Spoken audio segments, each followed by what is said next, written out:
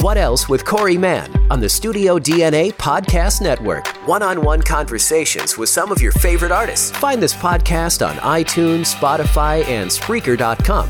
What Else with Corey Mann on the Studio DNA Podcast Network.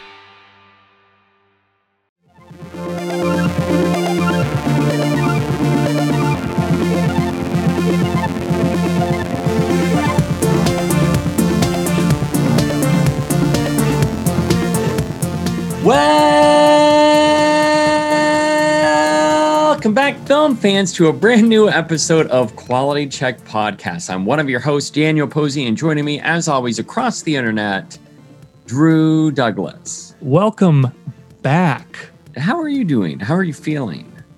I feel good. That's great. I'm curious because I have only been able to text you sporadically and talk to you on and off a little bit. Have you seen anything fun or exciting lately? I start a new job next week. I'm just plowing through movies that I missed in recent months. I've cranked out The Green Knight. Loves. Stillwater. Double what else loves. have I watched? Did I you do watched Reminiscence? I watched Reminiscence. I watched Snake Eyes. I watched Candyman to get ready for Candyman. Ooh. And I feel like I'm missing something. But what I learned is Stillwater. Good movie. So Surprised me quite a bit. One of Matt Damon's best in a long time. I was going to say one of Matt Damon's best in a long time, but I forgot about Ford v Ferrari, which is a good, fun movie. But this is a little different, and Damon is really good in it. Man, that freaking ending. We won't spoil anything, but that hands down is like one of the best endings to a movie, but also like the acting in that is just, it's so good.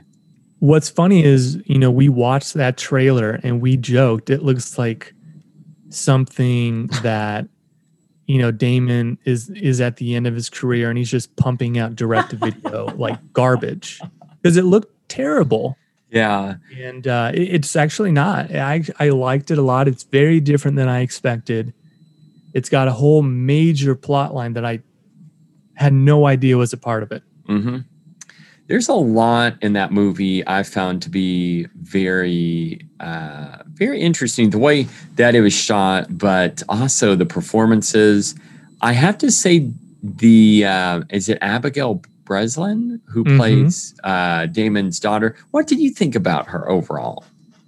She's good. I haven't seen her in a ton. We recently watched Signs again, and it's fun to see her. She's so young in that, and then obviously an adult in this movie. Yeah, that's a movie definitely worth watching for sure. And The Green Knight, you really dig The Green Knight, right? I did like it a lot, and I will say though, that's not a movie I don't think I would probably sit and watch again. Oh, really? Looks great. I liked it a lot. It's just not something that's going to have a lot of repeat value. I hate that because I talked to one of our friends and listeners as well, Jessie, about that, and she really liked it. They've watched that movie, and I told her I wish I had the same feeling, the same sentiment. I just say I liked it, actually really liked it for a lot of the things that they did with the story. It just, and also looked freaking gorgeous, but just too long. There's something about the way that the movie was presented. I wouldn't say that was a turnoff for me, but I was also a little tired when I saw the movie. So that played a role because sitting, clocking in almost 2 hours, 20 minutes. There are moments where, and it also plays to the advantage of the character, Dev Patel's character in this movie, where we spend a little more time diving into the character and why he acts the way that he does and his response to a few moments. That was really great. I have to say, Dev is freaking phenomenal in that. He was awesome. He's great. And he's got a great head of hair. Oh my gosh. Yeah, that's, I was listening to David Lowery, the writer-director of that film, talk about how he picked Dev Patel to play that character because he wanted someone who was able to turn on the charm, but also be someone you're rooting for, but then also be someone who's kind of a slime ball to a degree. Oh, Yeah, I was like, that's kind of interesting. He described it. What was it? Was it like skeezy, something like that? Interesting. And I'm like, huh, yeah. Well, I'll try to find that interview and send that to you because it was really good. After watching that movie, I did a deep dive and listened to a ton of David Lowery talk about the movie. I didn't know much about the actual source in terms of what inspired David Lowery to do this story in the first place. Obviously, like the King Arthur story has been done so many different times. One of your favorites is the Guy Ritchie King Arthur story, isn't it? I mean, I don't know how accurate that is to the book or whatever it's based on, but yes, I do enjoy that movie quite a bit. One thing I loved about The Green Knight too, and this is such a surface level thing that I enjoyed, but just the cracking sound that he made. Yeah, it just sounded so whole, and it was one of those sounds that it was awesome. So major props to the sound editing team over at A24 that ended up making that happen because it sounded pretty great. Let us waste no time getting into the topic of this podcast discussion, which is going to be September Pick'ems. That is when Drew and I will pick 3 things coming out in the month of September. And we want to share our excitement and love for these 3 things. It's kind of our top 3 for the month. It could be movies, music, TV shows, books, anything, and all pop culture is considered to be available to go on our list. So, Drew, what is your number 3? Now, to be honest, there's no real order for me this month. Oh. I picked 2 albums, which always makes for hard conversations unless both people in this situation, you and I, we both have to know the band or artist to have a conversation. Mm-hmm. So, to help out, I'm going to do the music first. Numero Thrice. New music from the post-hardcore band Thrice. Ooh. It's called Horizons East. It's out digitally on September 17th. Physical copies come out in October. It consists of 10 tracks, including the first single, Scavengers, which sounds like this.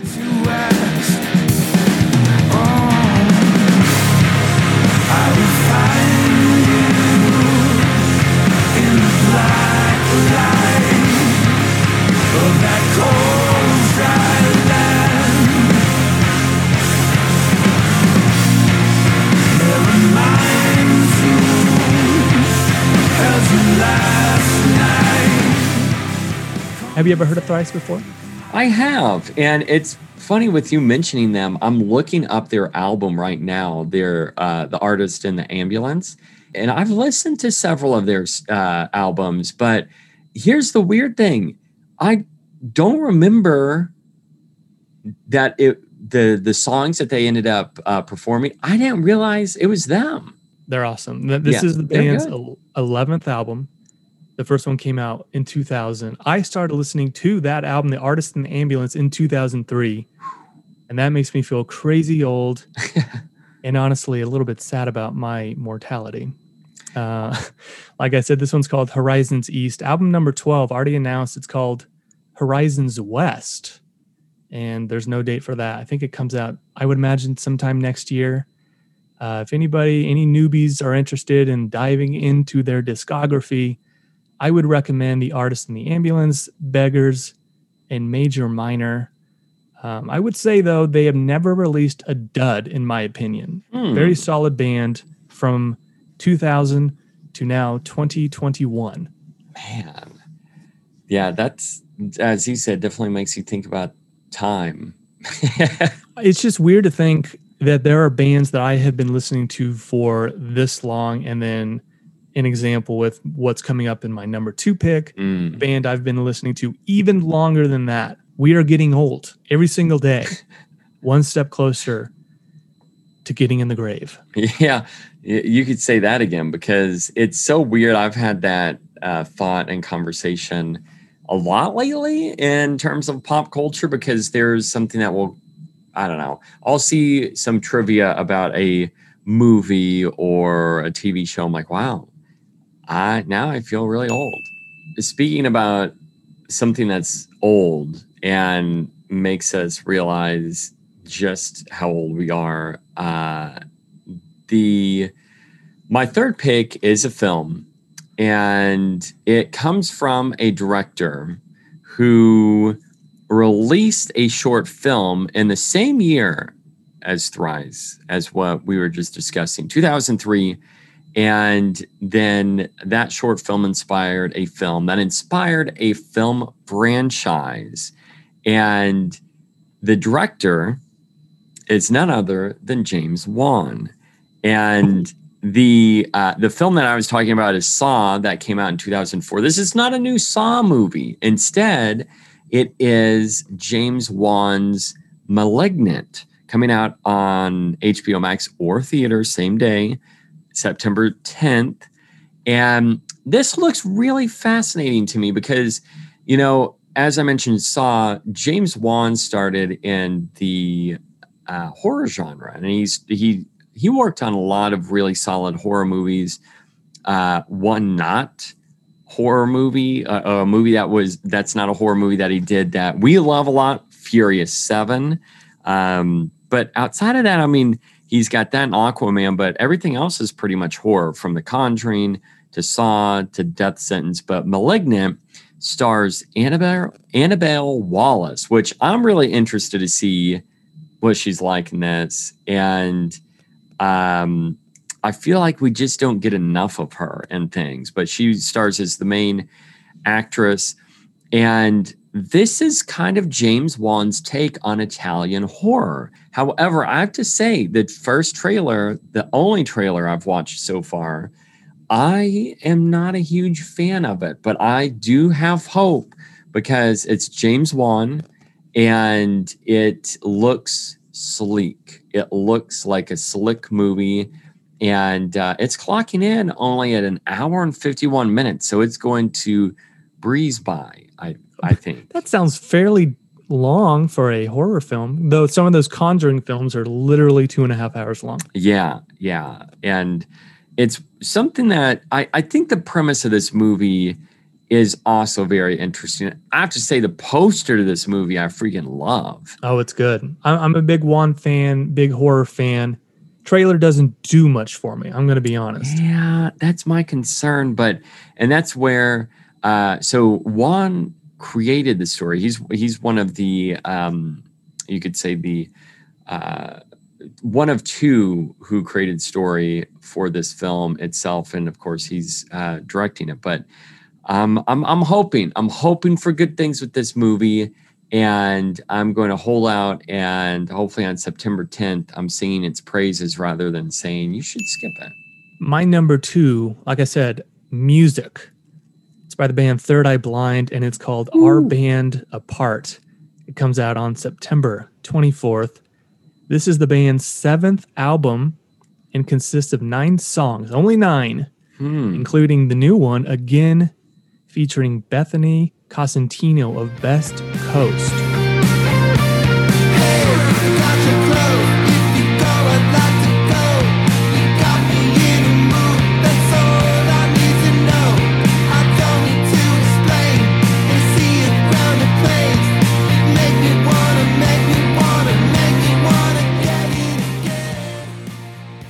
Like Thrice, Third Eye Blind is a band I've been listening to for much of my life. Their self-titled debut came out in 1997. I was a wee lad in the 6th grade. And that is an album I still listen to regularly to this day. I know you love the self-titled album. What is that your favorite, or do you have a different one? Yeah, it's got to go to their self-titled album, because I have to say, from start to finish, that is, for me, one of the greatest albums ever released. It's in my top 10. Yeah, it is for me too. There's something about that album that is like perfection, and they hit the right notes, and some of the bridges are just the best of any rock alternative band, and they're so good. And like you said, I listen to that album, I would say every like 2 months, 3 months, something like that. And if I'm ever in a funk, I put that album on and it immediately just takes me back to when that album first came out and the feelings I had for it. And it's almost like I get goosebumps listening to some of those songs because I love it so much. They've released 2 songs for this new one. I think both are really good. Mm-hmm. Sounds like Third Eye Blind to me. I'm all in, baby. Loves. I need to listen to it. I have not yet. So Box of Bones or Again, which one would you say is your favorite? Man, Box of Bones feels like it builds to something and then it kind of stops. Huh. It feels like a good opener. What's weird is it's not the opener, but it feels like an opener leading into a second song that bangs. What's weird is I think it's track number 2, which leads into track number 3, which is Again. Again is probably the more standard one. Mm-hmm. It's just like summer pop to me. It's fantastic. It's rare they do a song that I don't like. I'm just going to say that. So take that with a grain of salt. If you're not a fan of Third Eye Blind, you're not going to like this. It sounds like a Third Eye Blind. Well, lucky for us, we love Third Eye Blind, so I'm ready. I need to listen. And also just saw that they've released music videos for both of the singles from this album. So I need to check that out after recording. There is a through line in my picks for this month, and I forgot to mention that on my pick for Malignant.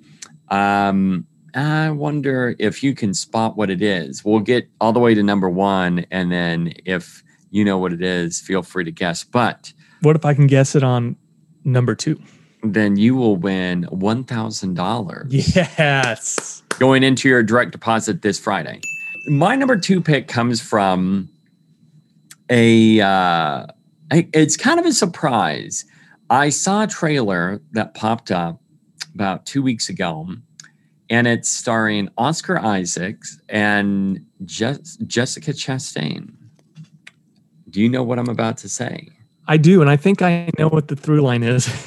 It's not that hard to figure it out. It's not hard. So I love Oscar Isaac. I think that we're seeing more and more of him. I dig it. I've not watched this the entire trailer because I stopped in about 30 seconds in, and I've realized that I don't want to spoil it because this is a limited series, 5 episodes, and it is Scenes from a Marriage coming out on HBO Max, specifically HBO Max, on September 12th. This basically is a retelling of a Swedish story, and it's the American version, and it just looks at a couple's relationship, and it, as the synopsis says, the iconic depiction of love, hatred, desire, monogamy, marriage, and divorce. Oh my goodness! I know and that's so I'm like, oh well, that pretty much gives everything away. But I'm curious to see what these 2 actors that are going to be headlining this. I'm anxious to see could there be a really solid limited series from HBO Max that I'm ready for. I dug The Flight Attendant. I really like that. But this, did you ever see that, by the way? No, we need to. I heard it's wild. It's good. It's a good one.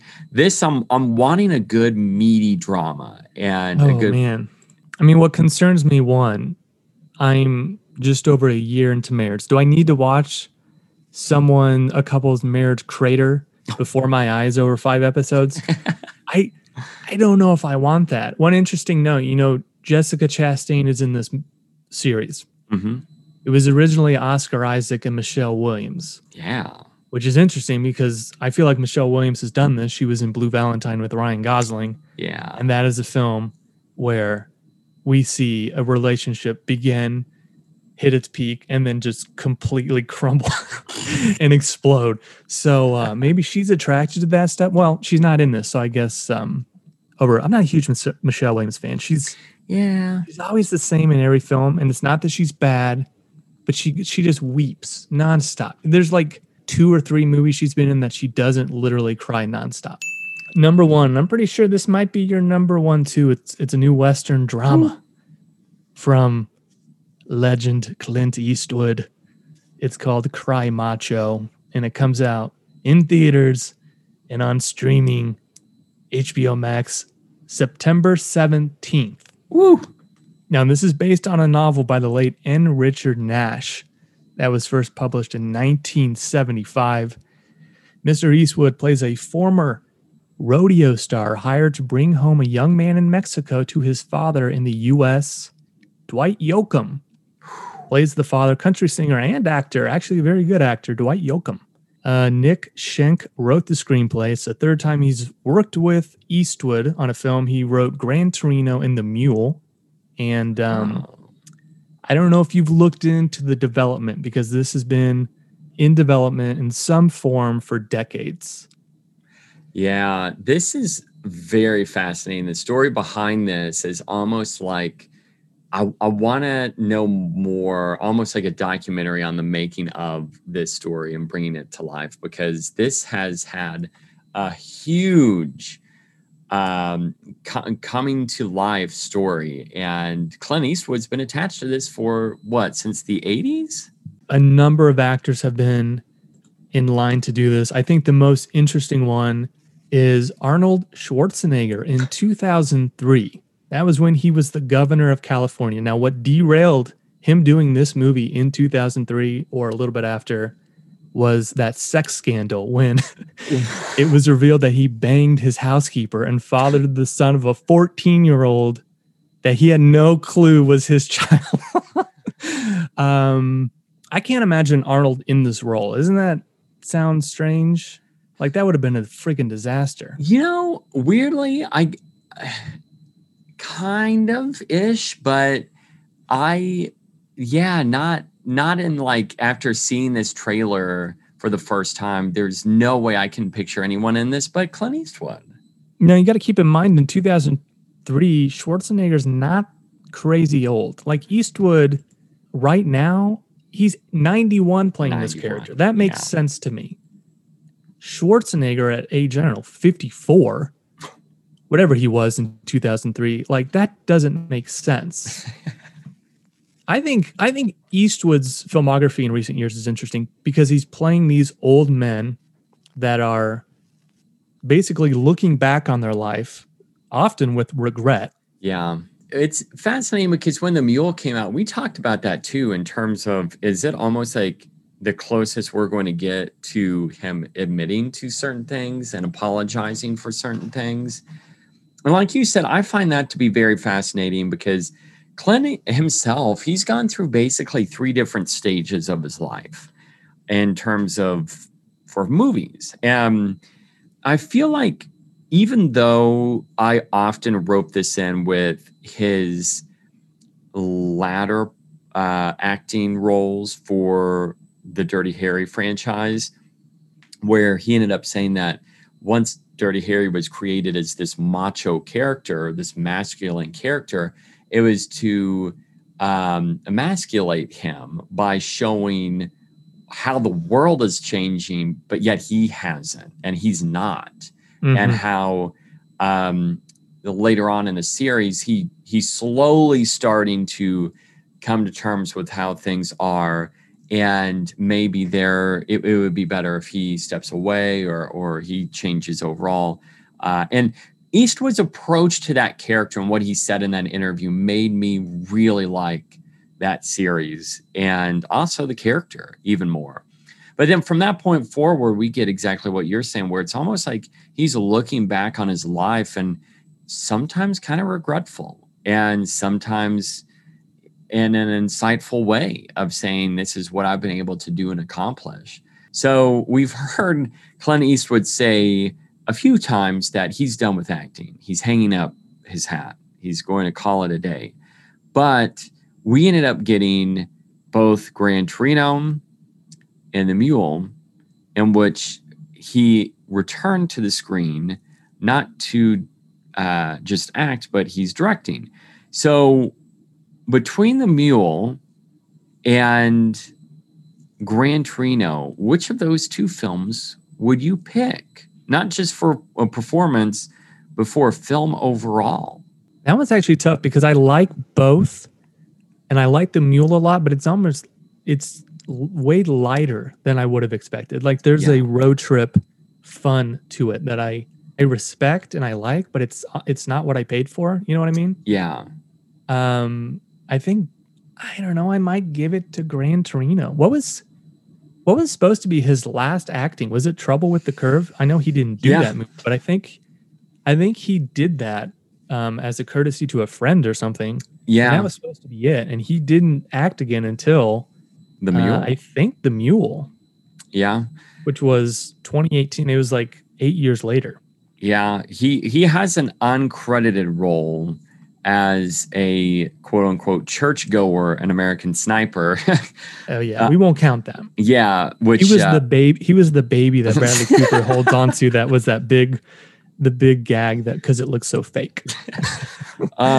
Yeah. So, I mean, 2012 and then he goes 6 years and then he's in The Mule and then we've got 3 years and then he's in Cry Macho. But now my next question is, which film do you think it'll end up representing more? Will it be more of a lighter movie like The Mule or maybe a heavier movie like Gran Torino? I think this will be more The Mule. This looks like another road trip film ratting on a kid. The kid's going to learn what it is to be a man. Yeah. He's going to learn what it is to be a man too. And we're going to have some laughs. And there's going to be some danger. I think this will be a little lighter. I honestly don't know. Is this it for his acting? Wow. I guess you never say never, but did he say that this is it? I don't think he has. No, he hasn't come out and said a lot about Cry Macho. And that makes me even more fascinated by it. But you've seen the poster of this movie, right? I have, yeah.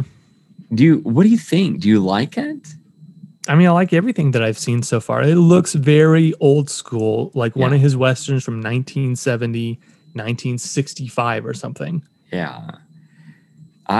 There's something that is, like you said, a throwback. And I love the simplicity and part of that's the allure, I think, of Clint Eastwood, that he works in kind of the simplicity. And I know John Carpenter, one of the famous phrases that he's got is keep it simple. And sometimes your best stories end up being the simplest, and don't overdo it. And I think Clint Eastwood is a prime example, a living legend who is able to point out a lot of his films and say that it was relatively straightforward, but it worked. So I'm pumped for this movie. Anytime we get a new Eastwood, I get very, very excited. So yeah, we have to enjoy it while we can. 91 years old. How many more movies is he going to do?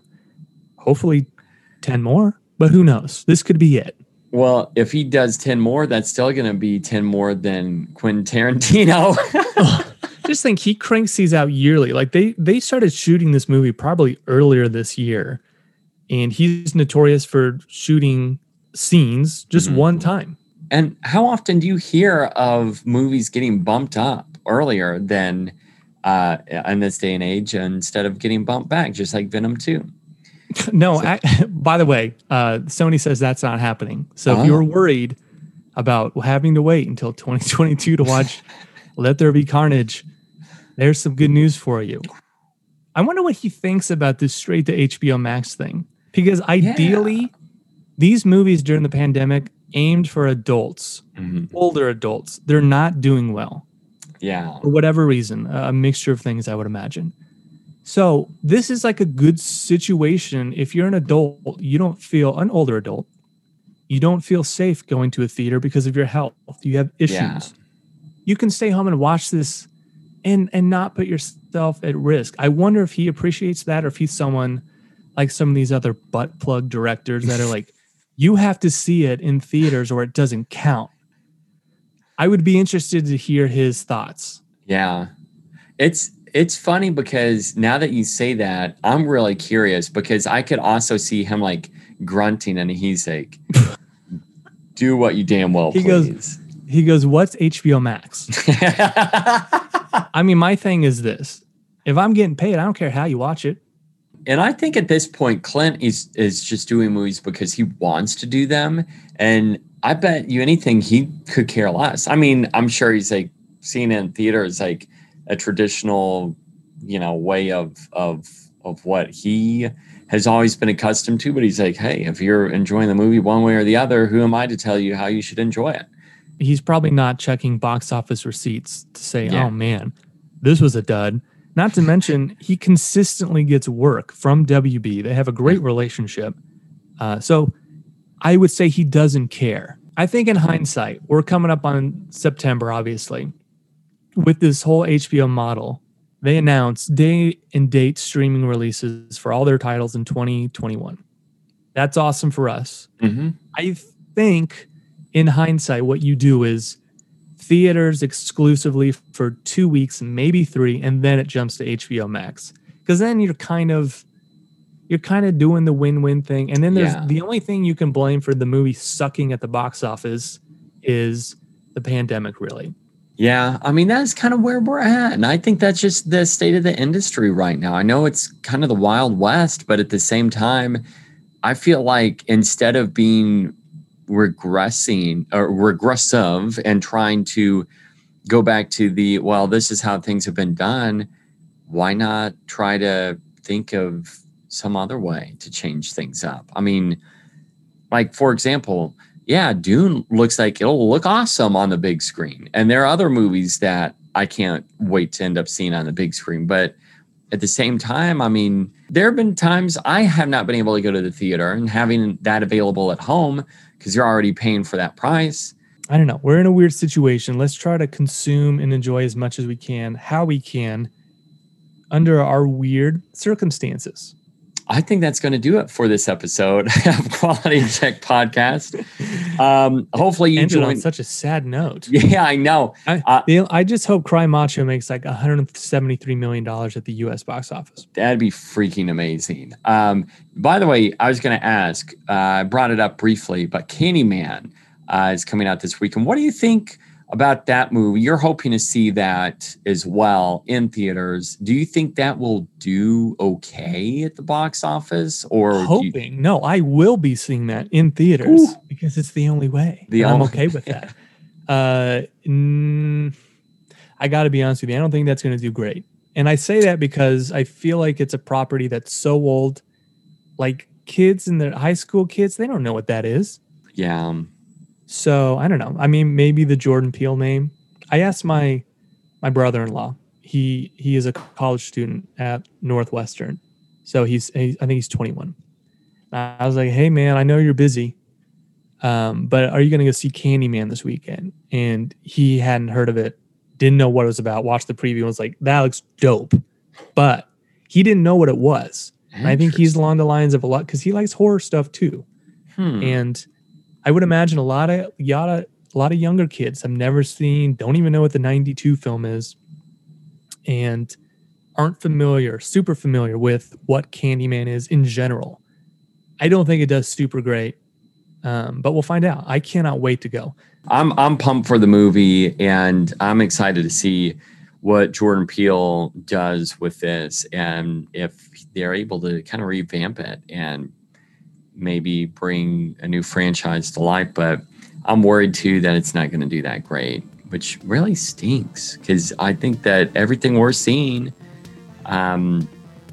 it does look dope. It looks, not to quote John Cena from the Suicide Squad, but dope AF.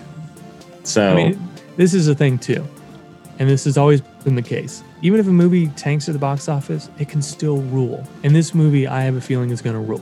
Oh, yeah, that's true. Well, so far, buzz is good about it. So we'll just have to see this weekend. So, well, I hope that your screening, you're able to enjoy that with a few people just freaking out nonstop in the theater. And film fans, thanks for joining us on this episode of Quality Check Podcast. I have to say that until next time, you may not want to say Candyman 5 times in the mirror, or maybe you do. Nonetheless, keep watching.